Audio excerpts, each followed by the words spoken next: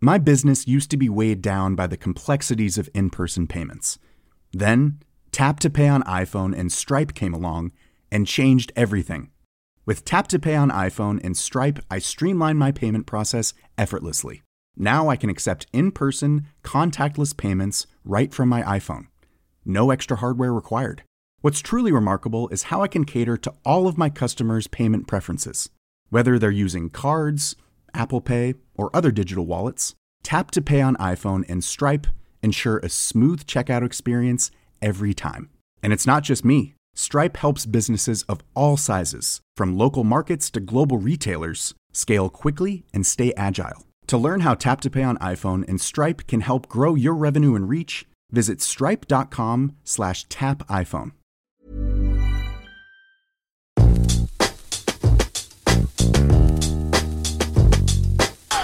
Kaupallinen yhteistyö Nordea.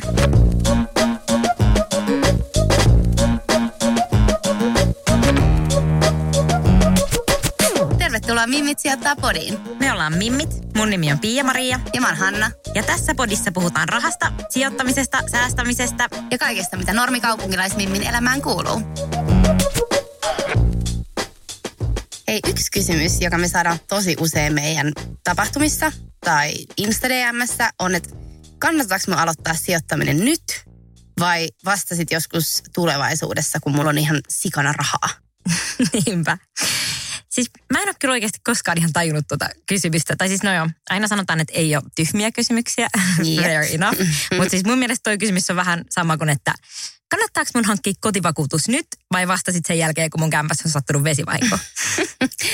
Joo, ja sekä säästämisessä että vakuutusten hankkimisessa koko pointti on siis olla ajoissa. Jep. Mehän ollaan molemmat pitkäjänteisiä sijoittajia. Ja se, että sä sijoitat pitkäjänteisesti yli vuosikymmenien, siis tyyliin 30-40 vuotta, vaatii sen, että sä myös aloitat sen ajoissa. Niin vaatii. Ja toinen asia, mikä pitkäjänteisessä sijoittamisessa on tärkeää, on oikeastaan niin kuin vastuullisuus. Koska jos sä haluat istua niiden sun sijoitusten kanssa vielä, tiedätkö, vuonna 2049, niin sun ei varmaan kannata sijoittaa mihinkään sellaiseen firmaan, joka, tiedätkö, nopeuttaa vaikka ilmaston lämpenemistä. Tai siis mä voisin kuvitella, että vaikka hiiliteollisuudella ei mene 30 vuoden päästä ihan hirveän hyvin. Noniin, sähän hyppäsit jo siis päivän aiheeseen, eli vastuullisuuteen. Mutta siis vastauksena vielä tuohon sun ekaan kysymykseen, että kannattaako sijoittaminen aloittaa nyt vai sitten joskus. Niin jos sulla on mahdollisuus aloittaa sijoittaminen nyt, edes 10 euroa kuussa, niin se todellakin kannattaa. Todellakin kannattaa. Vastaus on aina nyt, jos sulla on siis mahdollisuus. Ees se 10 euroa, 10 tai 15 euroa kuussa. Se kannattaa. Joo, ja voin myös sanoa, että siihen vakuutukseen liittyen, että vakuutustakin on aika vaikea hankkia sitten sen jälkeen, kun paska on lentänyt tuulettimeen. Mä vihaan sanontaa. Joo, tai sitten, kun sun hammas lohkee siellä festareilla. Joten Mimmi, ole ajoissa.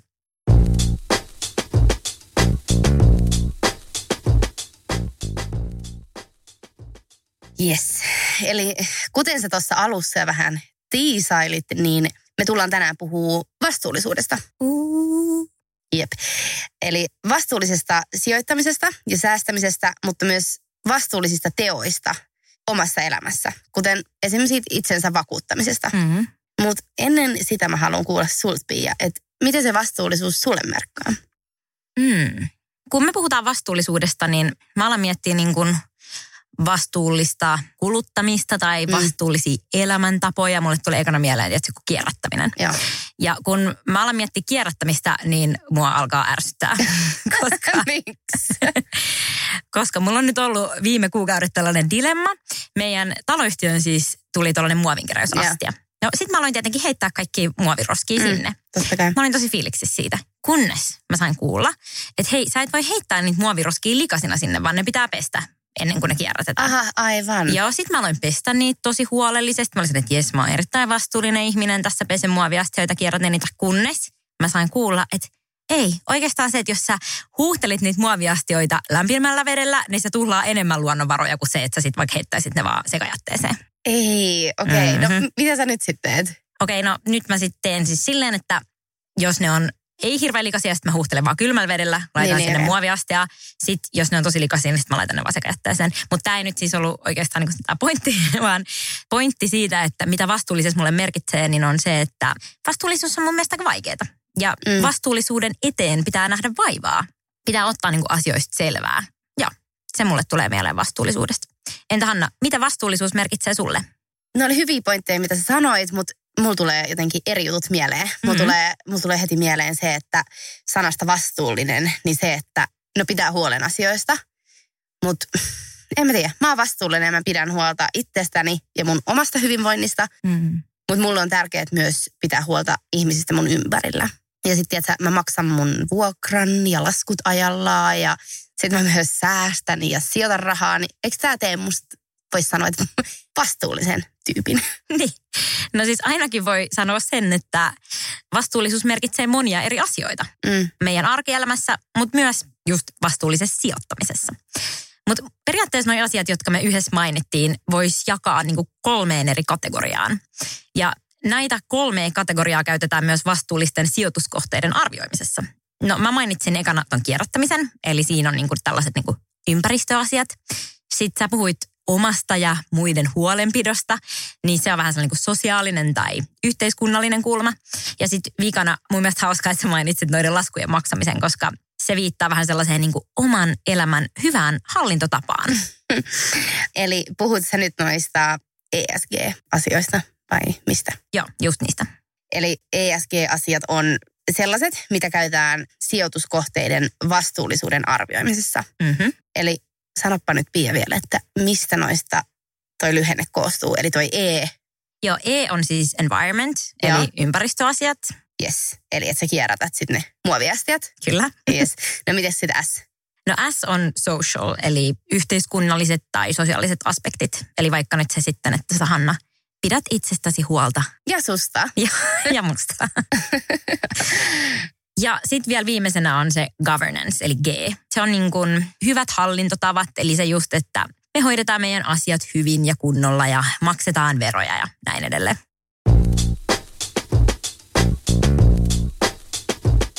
Voitko sitten avaa vähän vielä, että mitä toi ESG-screenaus, mitä se merkkaa niin kuin sijoitusmielessä? Joo, jos me nyt äsken puhuttiin vähän silleen omasta elämästä, niin ihan niin kuin sulla ja mulla on yksityishenkilöinä erilaisia kulutustottumuksia. Jotkut ostaa vaikka kaupasta vaan niitä tosi kalliita luomuruokia. Minun luomu on best. Joo, ja sitten jotkut ostaa aina vaan sitä halvinta, mitä löytyy. Siinä, jep. Niin ihan samalla tavalla kaikki yritykset ja yhtiötkin niin jättää jälkensä tälle planeetalle. Ja yhtiöt oikeasti vaikuttaa monien ihmisten elämään. Me ostetaan yritysten tuotteita, me tehdään yrityksille duunia. Yritykset on tosi suuri osa meidän yhteiskuntaa ja ne näyttää myös vahvasti sellaista suuntaa, että mihin me ollaan menossa. No yksi tapa sitten vaikuttaa siihen, että mitkä yritykset menestyy ja mitkä ei, niin on sijoittaminen. Eli jos me sijoittajat suositaan vastuullisia sijoituskohteita vastuuttomien sijoituskohteiden yli, niin me päästään vaikuttaa meidän maapallon ja meidän omaan tulevaisuuteen. Jos aletaan nyt E:stä eli environment, niin ympäristöpuoli, niin yhtiöissä vaikka se, että työskenteleekö se firma ilmastonmuutosta vastaan vai tiedätkö, pumppaako se hirveästi hiilidioksidia tänne ilmakehään? Sellainen asia. Miten se hoitaa sen ympäristöasiat? Vai onko se sellainen niin kuin neutraali yhtiö, että ei se tee niin kuin hirveästi mitään pahaa meidän ympäristölle, mutta ei se nyt välttämättä niin kuin mitään hyvääkään tee. Mitään se niin kuin edistämiseksi. Just näin, joo. Se voi olla se niin kuin environment. Sitten ehkä se, että onko se yritys niin kuin energiatehokas tai onko sen tuotteilla vaikka jotain vastuullisen tuotantotavan sertifikaatteja tai muita, tiedätkö, sellaisia pinssejä, mitä nyt ne voi ansaita. Niin, okei, yes. Esimerkiksi jos elintarvikkeissa niistä törmää usein niihin sertifikaatteihin ja ravintoloissakin, esim. Sushibaarissa, niin sielläkin pystyy jäljittämään, tiedätkö, että mistä se kala on tullut ja oikeasti jonkun tietyn aluksen.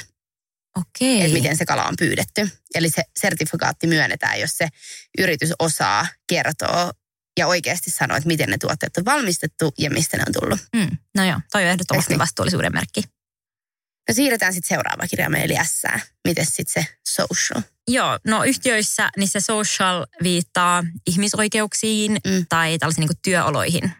Että minkälaiset niin kuin työolot niillä sen firman työntekijöillä on siellä duunissa. Niin kuin vaikka henkilöstöpolitiikkaa, Ja sitten tähän voi ehkä niin kuin sanoa sen, että suurin osa suomalaisista pörssiyhtiöistä on niin kuin tosi vastuullisia tällä aspektilla, koska niin kuin Suomessa yleisesti ottaen on aika hyvät työolosuhteet. Jos sä suomalaisessa firmassa duunissa, niin luultavasti sulla on ihan hyvät oltavat siellä.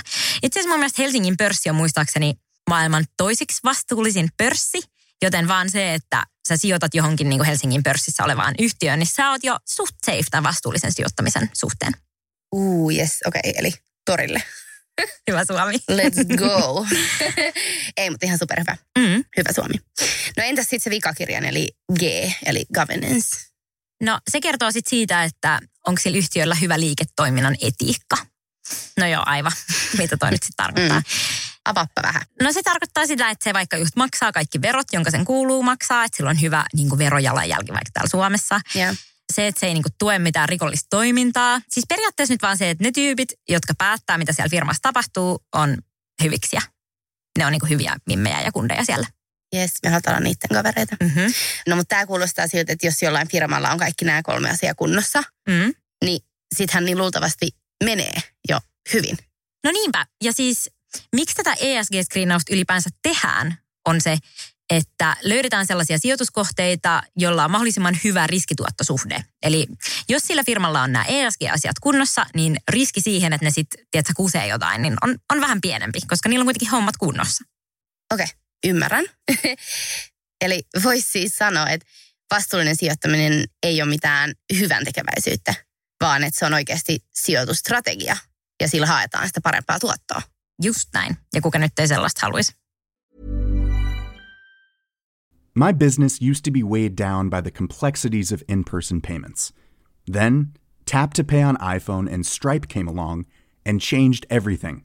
With Tap to Pay on iPhone and Stripe, I streamlined my payment process effortlessly. Now I can accept in-person, contactless payments right from my iPhone. No extra hardware required. What's truly remarkable is how I can cater to all of my customers' payment preferences.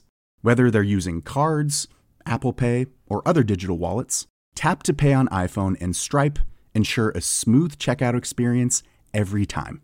And it's not just me. Stripe helps businesses of all sizes, from local markets to global retailers, scale quickly and stay agile. To learn how Tap to Pay on iPhone and Stripe can help grow your revenue and reach, visit stripe.com/tapiphone.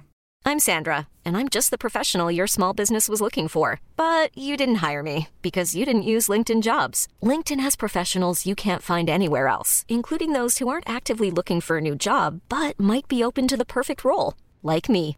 In a given month, over 70% of LinkedIn users don't visit other leading job sites. So if you're not looking on LinkedIn, you'll miss out on great candidates like Sandra.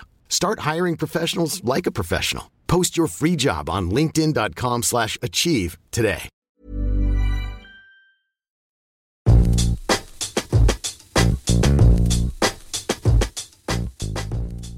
Miten me voidaan sit pitää huolta siitä, että me sijoitetaan vastuullisesti? On monia eri tapoja ja tyylejä sijoittaa, niin siksi on myös monia eri tapoja sijoittaa vastuullisesti, totta kai.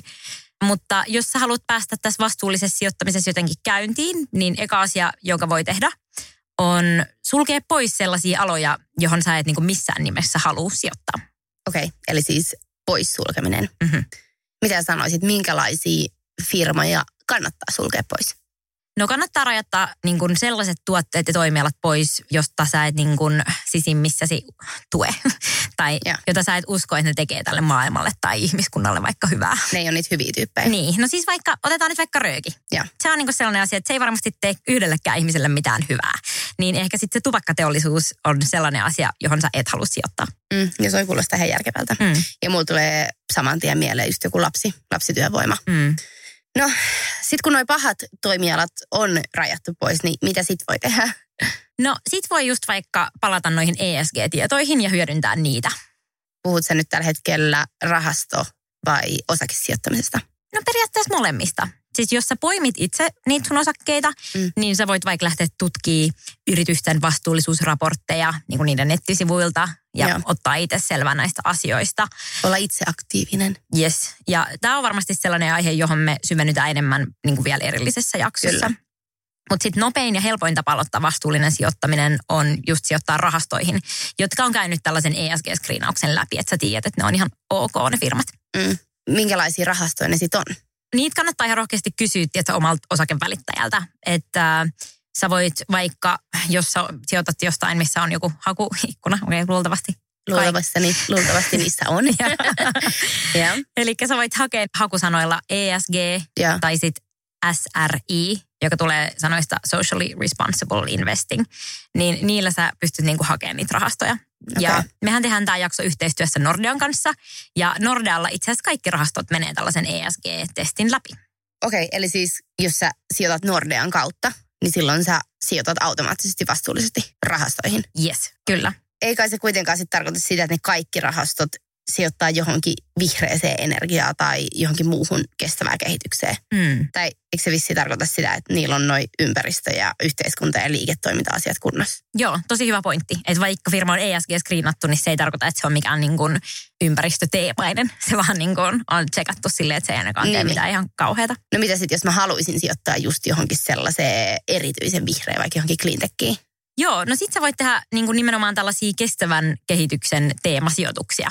Eli sit sä voit sijoittaa vaikka tällaisiin rahastoihin, jotka pelkästään sijoittaa yrityksiin, joiden liiketoiminnan idea on kehittää vaikka vaihtoehtoista energialähdettä tai suojella ympäristöä, Itämerta, ihan mitä tahansa. Ja Nordealla tällaisia kestävän kehityksen teemarahastoja kutsutaan ilmasto- ja ympäristörahastoiksi. Eli niiden niin kuin nimestä kuulee jo, että minkä teemaiset sijoitukset on kyseessä. Kuulee. Okei, no musta kyllä tuntuu, että ennen kuin mä alan itse lukea niitä firmojen vastuullisuusraportteja läpi, niin mä ehkä aloitan tämän homman sitten tuollaisesta ympäristörahastosta. Joo, se on easy peasy.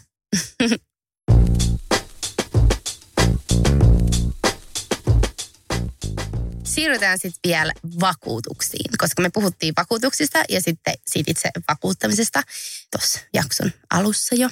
No mun mielestä tällaiset kaikki perusvakuutukset, kuten just kotivakuutus ja matkavakuutus on aika selkeitä. Tai että jos sä lähdet matkalle ja sun käsilaukku pöllitään, niin sit sun vakuutus korvaa sen käsilaukun ja sen sisällön. Ja tälleen on itse asiassa käynyt kanssa just pari kertaa. Oikeasti sulle vai? Joo, mä muistan, että mulla on jossain, missäköhän mä olin, niin mut pöllittiin joku rannalla, tiedätkö, joku semmoinen rantakassi, missä mulla oli ihan sikana kaikkia arvotavaroita, niin onneksi oli vakuutus. Vastuullinen kun olet, niin olit hankkinut. Kyllä. Vakuutukset. Totta kai. Ja itse asiassa onneksi olin, koska mun meni myös se hammaskin. Niin totta, niinpä. se meni myös loppupeleissä vakuutukseen. Super. Mut pari viikkoa sitten me käytiin Flowssa Nordean kanssa. Ihana Flow. Vitsi, oli hauskaa. Oli todella mukavaa. Ihana Flow. Siellä me puhuttiin tuosta Nordea My Life henkilövakuutuksesta. Ja itse asiassa tämä henkilövakuutus oli mulle ihan uusi juttu.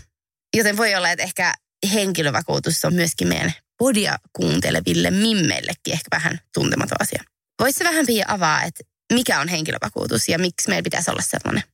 Joo, no ekana henkilövakuutuksesta tulee ainakin mulle mieleen henkivakuutus, eli kuoleman turva. Okei, hyvä. Joo, kyllä. Ja monet saattaa ehkä miettiä, että miksi ylipäätään niin kuin henkivakuutus pitäisi hankkia. Siis, että jos sä delaat, niin sittenhän sä oot niin kuin ihan gone anyways. Mutta henkivakuutus on oikeastaan tosi tärkeä, siis erityisesti niin kuin sun omaisten kannalta. Yksi esimerkki on se, että jos sulla on sun puolison kanssa vaikka yhteistä lainaa. Okei, eli jos mä löydän vaikka ihanan miehen ja sitten mä muutan sen kanssa yhteen ja me otetaan joku asuntolaina ja sitten mä delaan, niin sitten se jää se lainan kanssa ihan yksin. Jep, ja jos te haluatte yhdessä hankkia lapsia ja te olette jo onnistunut hankkimaan niitä, niin sitten se sun henkivakuutus turvaa koko sun perheen toimeentulon. Ja niin kuin saa taloudellisesti niitä siinä tosi vaikeassa tilanteessa, missä ne nyt sitten on, jos sä oot mennyt ja tiedät sä kuollut pois. Okei, no mutta toi kuulostaa silti ihanalta. Niin, eikö vaan, että sä voit turvata niille sen tilanteen. No mutta okei, mitä jos mulla on sitten jo ihan sikana rahaa, jotka mun perhe anyway perii? Niin onko sitten mitään järkeä hankkia tällainen henkivakuutus? No on, koska Suomessahan meillä on tällainen ihana asia kuin perintövero. Aivan. Okei.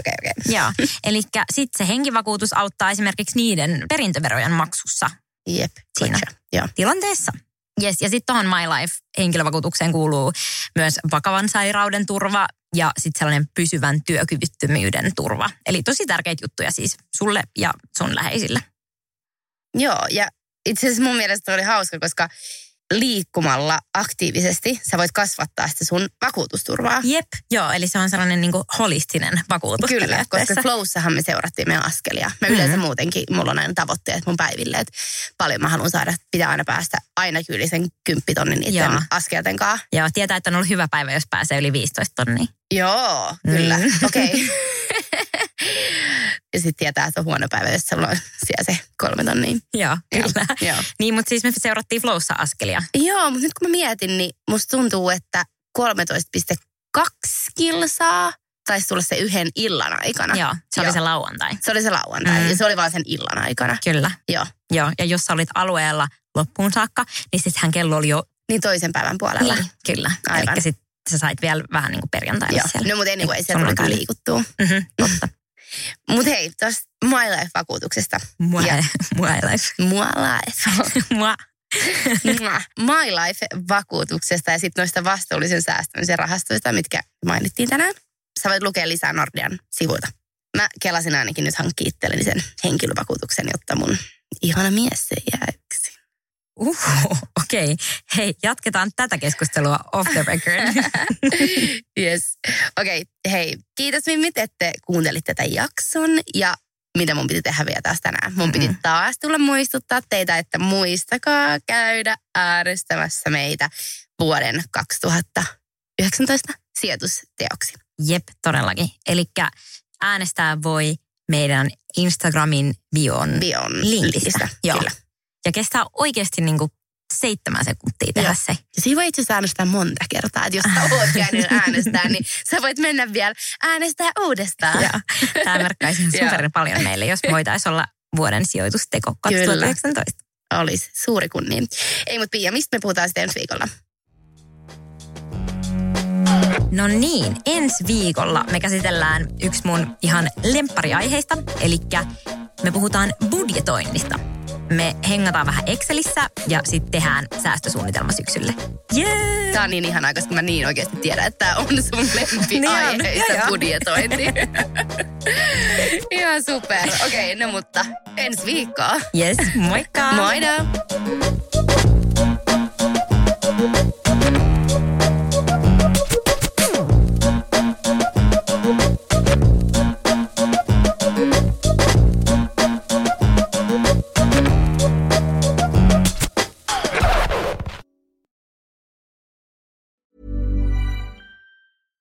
My business used to be weighed down by the complexities of in-person payments.